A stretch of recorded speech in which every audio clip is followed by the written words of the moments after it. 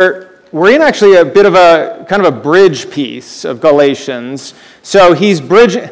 The first half of what we read very much ties into everything that had been coming before it. And then the second half of what we read is pushing us into the next part. In fact, I could even go through and show you in this first part where he ties almost verbatim things he said all the way back into chapter 1. And so just very briefly, the verses 7 through 12, he says things like, "You were running well. Who has hindered you?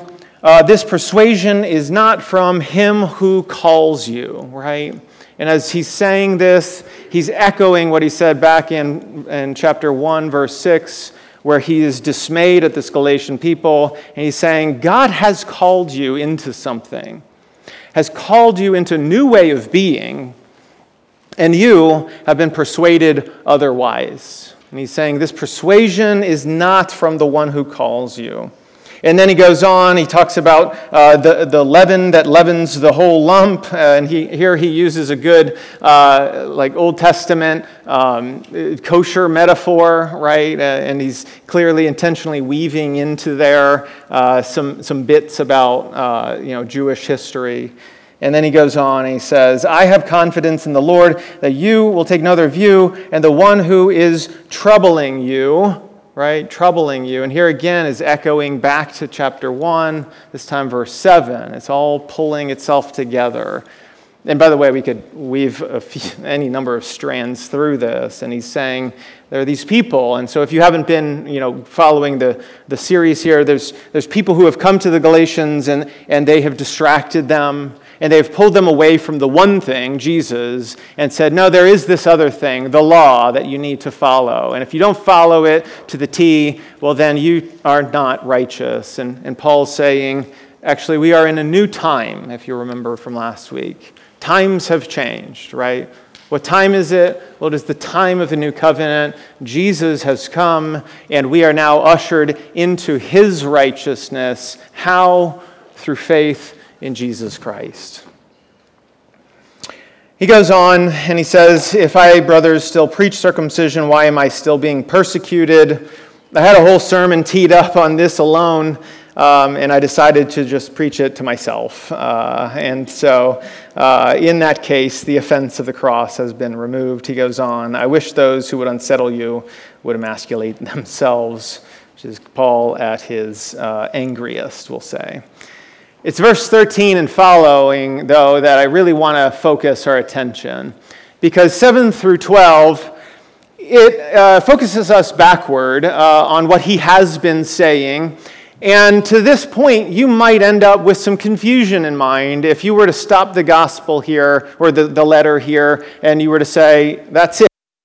And Paul does get confused sometimes as an antinomian is the big word. That is somebody who has no laws. He's lawless completely, right? And so he's accused of saying things like, oh, you could just do whatever you want to do. And Paul's about to lay out his understanding of how we come to a Christian ethic, how we do what we do. And this is what I want to talk about today. How do we construct a Christian ethic according to Paul? I'll just read the passage, the conclusion of it here, and then we'll move forward. In verse 13, he continues, "You were called to freedom, brothers, only do not use your freedom as an opportunity for the flesh, but through love, serve one another. For the whole law is fulfilled in one word. You shall love your neighbor as yourself. But if you bite and devour one another, watch out that you are not consumed by one another." Now, this is not the whole of what he's going to teach. In fact, this is really just teeing up what's going to happen in the coming weeks. In the coming weeks, he's going to talk about living by the flesh and by the Spirit. And in chapter 6, he's going to talk about what it means to have what he calls here in verse 2, the law of Christ. But I want to get us started on what it means to build a biblical ethic according to how Paul reads Scripture, according to how Paul argues in the book of Galatians here. And I've got four main points. Paul is not a biblicist, but he is certainly biblical. He is not a biblicist, but he is certainly biblical. And here's what I mean.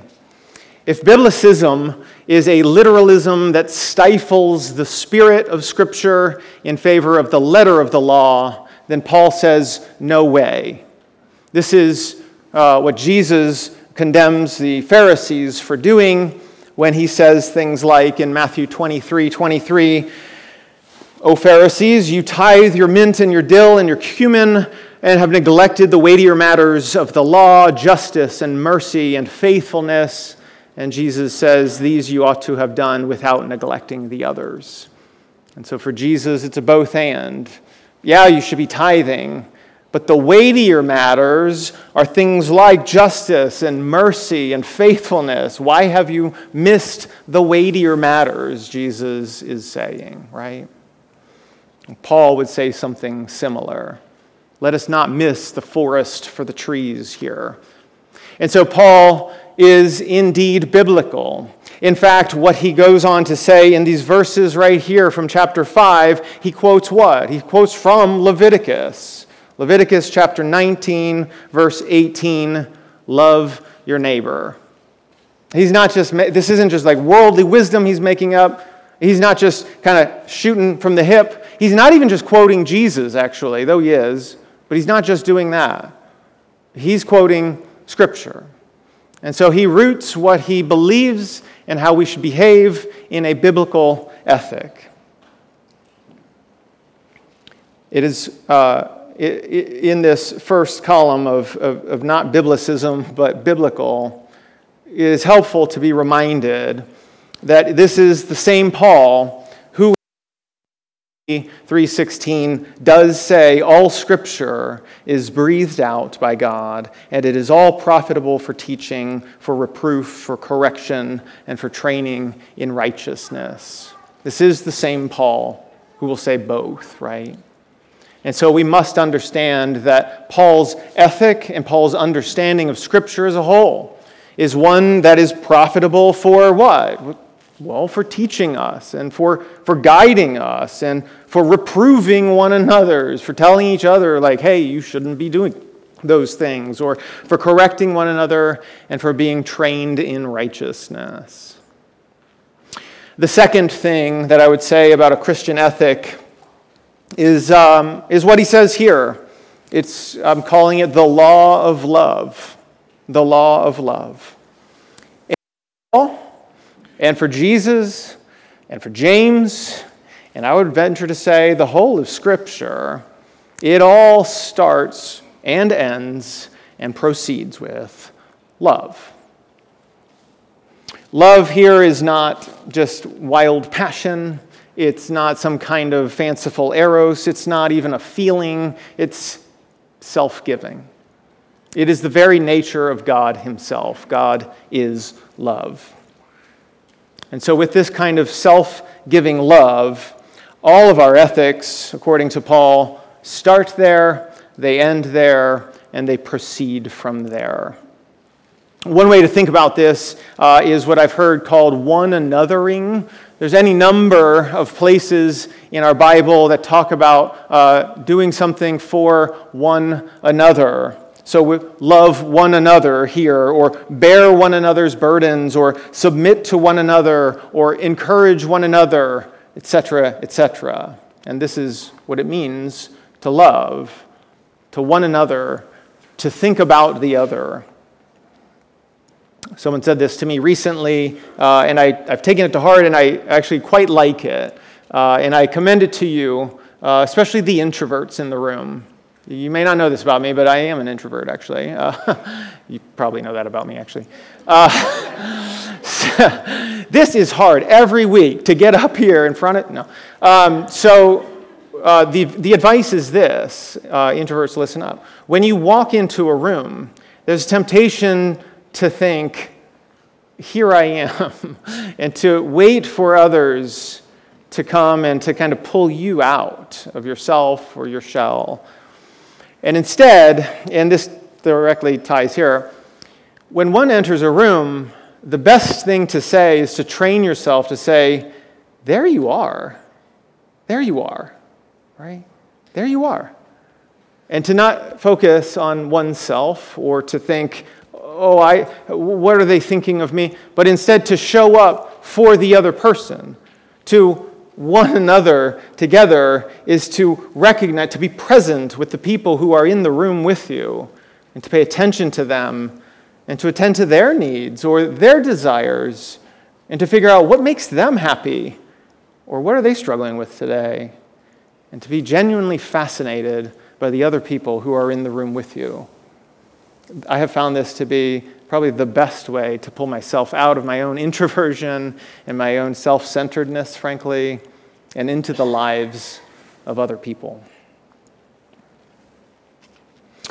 I could hear someone saying, okay, the law of love sounds great, but what about things like anger, wrath, or even judgment? And if you said that, I'm glad you asked, because I have a note here.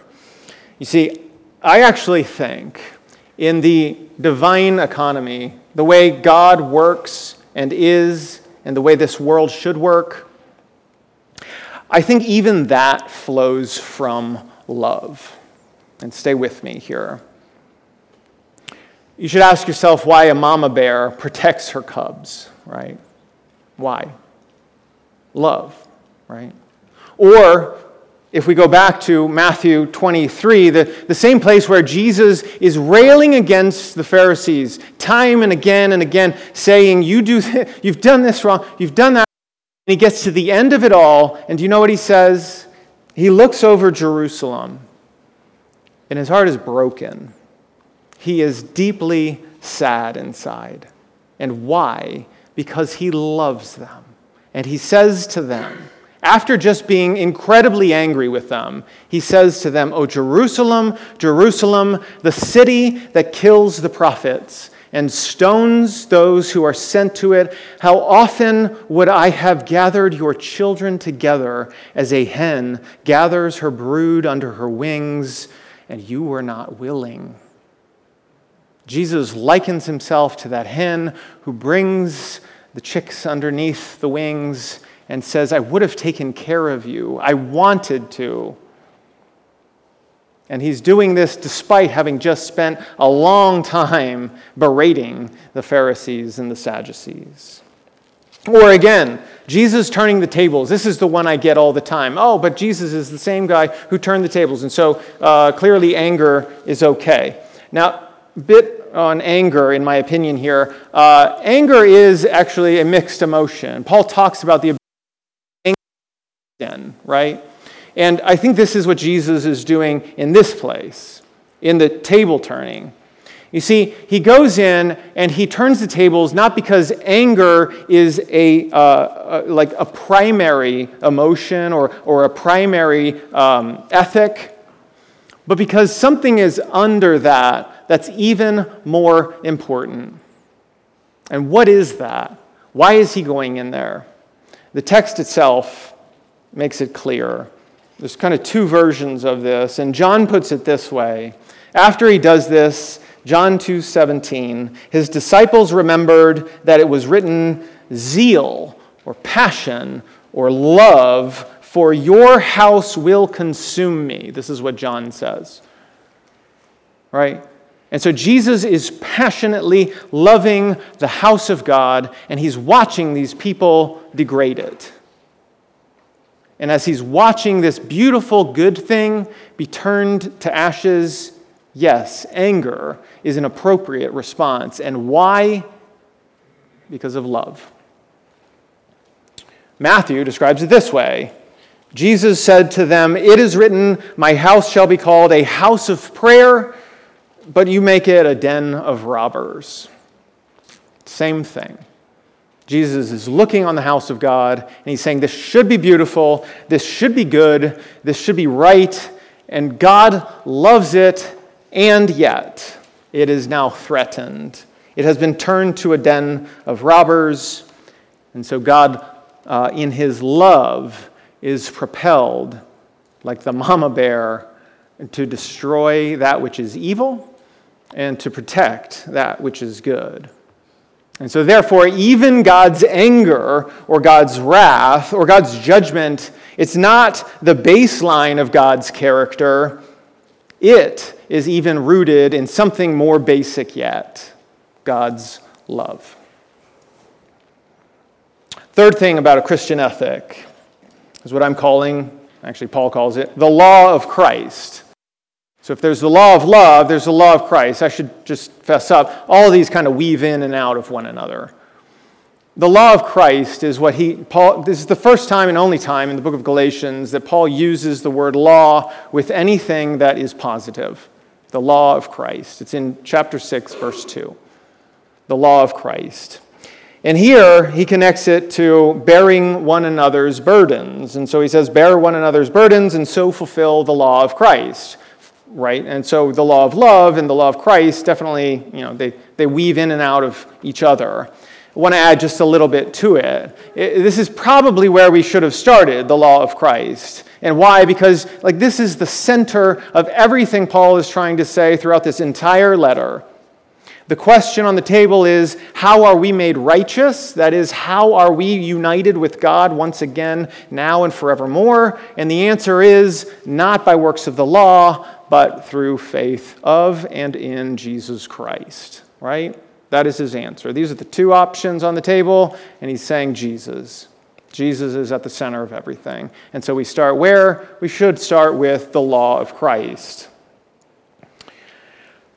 What does this mean in practicality?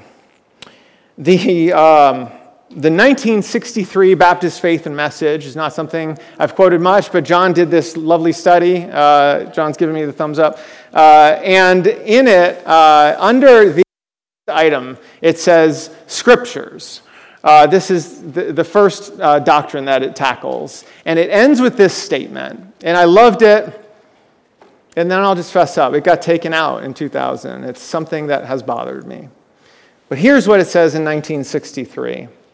It says, the true center of Christian union and the supreme standard by which all human conduct, what we're talking about today, creeds and religious opinion should be tried, the criterion by which the Bible is to be interpreted is Jesus Christ.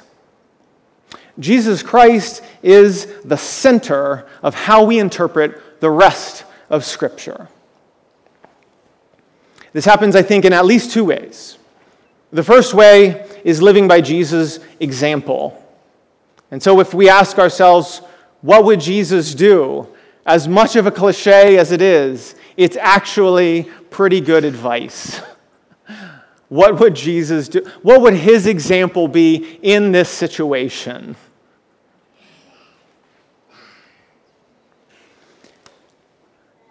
There's a few ways that this gets played out in Paul's letters and in the New Testament as a whole. And what Paul says right up front, I guess it's in chapter 2, at the end of chapter 2, this is the thesis for you people who like to have very clear letters that have a. Students, do you remember, or do you write essays anymore where you have to put a thesis right up front? Yes. Yeah. So Paul's got a thesis at the end of chapter 2 for the whole of the letter, right? And in it, he concludes this way. He says that it is no longer I who live, but Christ who lives in me, right? And this is the goal of all humanity. You see, Christ teaches us how to be human. This is what we're doing here. He teaches us how to be human. And if we follow that example, and if we live like Christ lived, then we live according to the way in which we were designed to live in Eden, and we'll be living into eternity. And you better get used to it now, because it's going to be a long time that will be like that. I assure you it's much better than whatever you're living with right now. But he also says other things. He says things like, we are to have the mind of Christ, right? We are to be transformed in such a way that even our minds think like Christ. Or another analogy, we are the body of Christ. And he can say it both in the singular level and the corporate level. So the church is the body of Christ. right? We're living out Christ's example on this earth. And me, I'm the body of Christ. And so I shouldn't unite myself with things that are unholy. Or again, back to Galatians, we need to die to self and to be raised with Christ. So yes, we should live by the law of Christ, which in part means asking the question, what would Jesus do? What is Jesus' example for us? And this takes a thorough knowledge of the four Gospels that sit in the front of your New Testament. If anyone's ever asking me, hey, what should I want to read the Bible. Where should I start? Always start with the Gospels. If you don't know that, then you don't know how to rightly interpret the rest of Scripture, everything around it. But Jesus doesn't leave us just with an example. He has plenty of teachings, too. His teachings teach us how to read our Old Testament well. I'm not going to give you all that I have here. It's quite a bit. But I'll give it to you in brief. He does things like this. In Leviticus 24, it makes it clear that if anyone injures his neighbor as he has done it, it shall be done to him, fracture for fracture, eye for eye, tooth for tooth. Whatever injury he has given a person shall be given to him. And then we all know what happens. Jesus comes along and he says, you've heard it said, an eye for an eye. Like he literally quotes from Leviticus 24. And then he says, but I say to you, what? Turn the other cheek. Walk the second mile. Right? And he's giving us a different kind of ethic. And so when we read our law, when we read our Old Testament, we have to read it through the lens of Jesus, or we might mistakenly say to one another, eye for an eye, tooth for a tooth, and think that we're living under a Christian ethic when we're actually not. 2, Leviticus 20. If a man commits adultery with another man's wife, with the wife of his neighbor, both the adulterer and the adulteress are to be put to death. It's right there, Leviticus 20, verse 10. You know where this goes, right? John 8, the story where the woman is caught in adultery. And it is asked of Jesus specifically, in the law, Moses commanded us to stone such a woman. What do you say? Now, let's be honest. The people who are asking him this are simply reading their Old Testament and saying, Jesus, what would you have us do? And we should take note and ask, well, what is a Christian ethic in this situation, right? And my guess is you're not going to say, well, we should stone the woman because, well, Jesus doesn't. But we should recognize what's happening in this passage is that Jesus is saying the spirit of the law is pushing us in a different direction.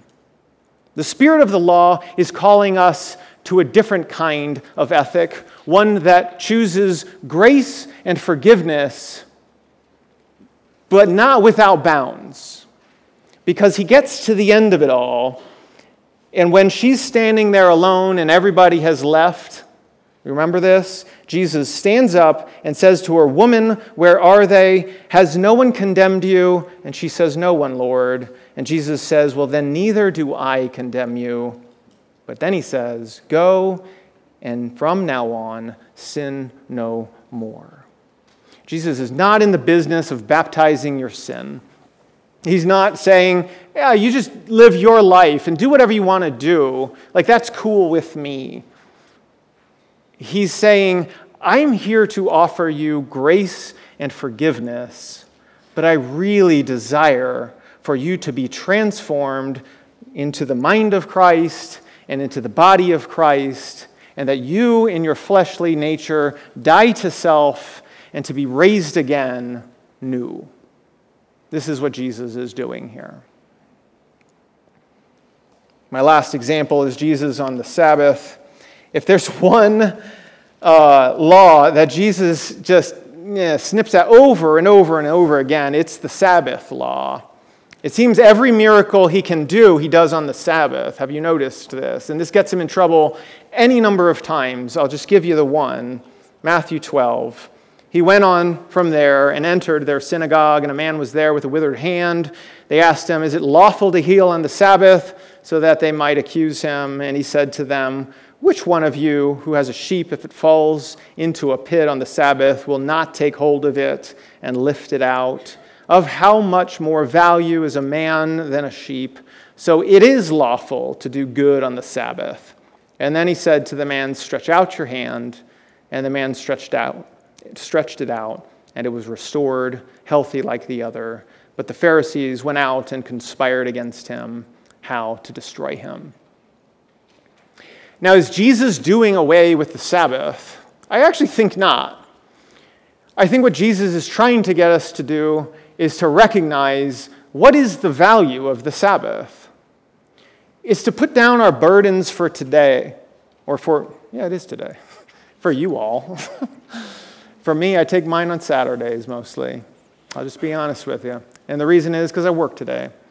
But for you on the Sabbath, you should put your burdens down and you should rest for one day. And you should say to yourselves, I think God's got at least this one day out of the week where I don't have to worry about my own life. I'm going to trust that God's going to make it through. And so Jesus is not interested in the finer details of whether or not you've committed some small sin on the Sabbath. He's very much interested in you understanding the heart of the Sabbath and you being transformed into the kind of person who trusts God implicitly enough to at least give him one day of your week. My final part about the Christian ethic. Number 4, a Christian ethic is led by the Spirit and teaches us to stand on our own consciences. A Christian ethic is led by the Spirit and teaches us to stand on our own consciences. Now, what does that mean? Well, Paul's going to explain this a little further in the passages that follow. He's going to set up the flesh and he's going to set up the Spirit. And he's going to tell us that the works of the flesh are X, Y, and Z, but the fruit of the Spirit is, and then we all know those, right? Love, joy, etc. And he's going to say that if you live by the Spirit, well, then this is the output in your life. Jesus is saying something similar when he's trying to get at our hearts. And he's saying, what's going on in here? Because if I can change that part, then the outflow of your life should look different. The fruit that you produce in your life should look different. It should be fruit that's filled with, there it is, love, joy, peace, patience, kindness, goodness, gentleness, faithfulness, self-control, right? If you've got those things, well, then maybe God is at work in you. Maybe God is doing something in you. But how? How do we do that? I've got a few things, and they're the basics of Christianity. And it gets us one, actually. Being a biblical person. But maybe in a way that you don't always think. You see that 2 Timothy passage, 3:16 for me, it means a few things. But one thing that it means is that these words right here have God breathed them and through them. And that means that God's Spirit is here waiting for you to encounter him there. And if you come to your reading of Scripture in a way that opens yourself to the possibility of meeting God on these pages, I have met God here time and time and time again, and I know that you can too. It requires slowing down. It requires reading and rereading and rereading. But I assure you, it pays dividends again and again and again. And God meets you there. And God transforms you there. And this is where you find that mind of Christ that you put on and that God does this work in you as you open yourself to the possibility of God moving through you. Eugene Peterson has a lovely book that I commend to everybody in this room. I've thought about reading it as like a church reading at some point. It's called Eat This Book. And it's about spiritual reading. Eat this book. And the phrase comes from the prophet Ezekiel, who is asked to eat the scroll, right? And the idea there is that we consume God's word in such a way that it begins to shape us and to mold us into what? Into the person of Jesus. Into the person that we were intended to be. Into that Edenic kind of person and that New Jerusalem kind of person. How else can we experience this Spirit? Again, back to the basics here. Prayer. Prayer and spiritual disciplines. On July 8, I will not be present in the state of Virginia. I'm leaving to go on vacation this week. I will enjoy my time away, but I will be with you in spirit on July 8, because on July 8 at 8:30, a group of you will meet here, and you will pray. And I will be praying from Kentucky. And my hope is that as you come together and you pray together, that you find the Holy Spirit moving in this place. The last 2 months, I have experienced God moving in those prayer meetings in a powerful way. And I am certain, 100% certain, that God will show up again if you will show up. Prayer. If we are going to be a people who follow God's Spirit, well, we better seek God's face. I received some good advice recently that before we seek God's hands, we seek God's face, right? And by this, they mean we're often coming to God in prayer asking for things. God, do this for me, do that for me. I need this. I'm anxious. I need money. I need a car. I need, and I'm not saying you shouldn't, but before you seek God's hands, we seek God's face, right? Other disciplines can include, but not limited to, attending worship services where the word is preached and the Spirit is felt. And certainly the worship that we had leading up to the sermon was, for me, incredibly powerful. I couldn't help but smile throughout the whole thing because I felt God's presence in this room. Coming here, gathering in God's presence is one more way to find the Spirit. Who knows, maybe fasting. That might be something that you try. The last thing I want to leave you with is a call to action. So we've talked about what it means to create a Christian ethic. But it's a whole other thing to live by a Christian ethic, right? It's one thing to say, all right, I'm going to love my neighbor as myself. I'm going to love God first. How do we do it? I do think that we start with prayer. I think we start with our disciplines. I think we start with Scripture. I think we start by gathering together, but it cannot stop there. It has to move out of this room. It has to move into your work life, into your school life. It has to move into your family lives. My challenge to you today is that we be people who live by the ethic of Christ, both in what he teaches and the way he models his life. Let us pray together.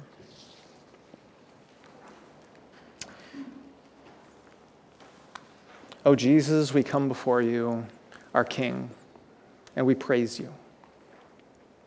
We praise you for showing us what it means to be fully human, for showing us what it means to love by laying down your life for the lives of others. God, we are grateful for the work that you have done in our lives, and we can never stop saying thank you. I pray that we return the favor by giving our lives back to you and living for you fully. Continue to do a work in us. May we seek your Spirit, and may we follow you into the future. In Christ's name we pray. Amen.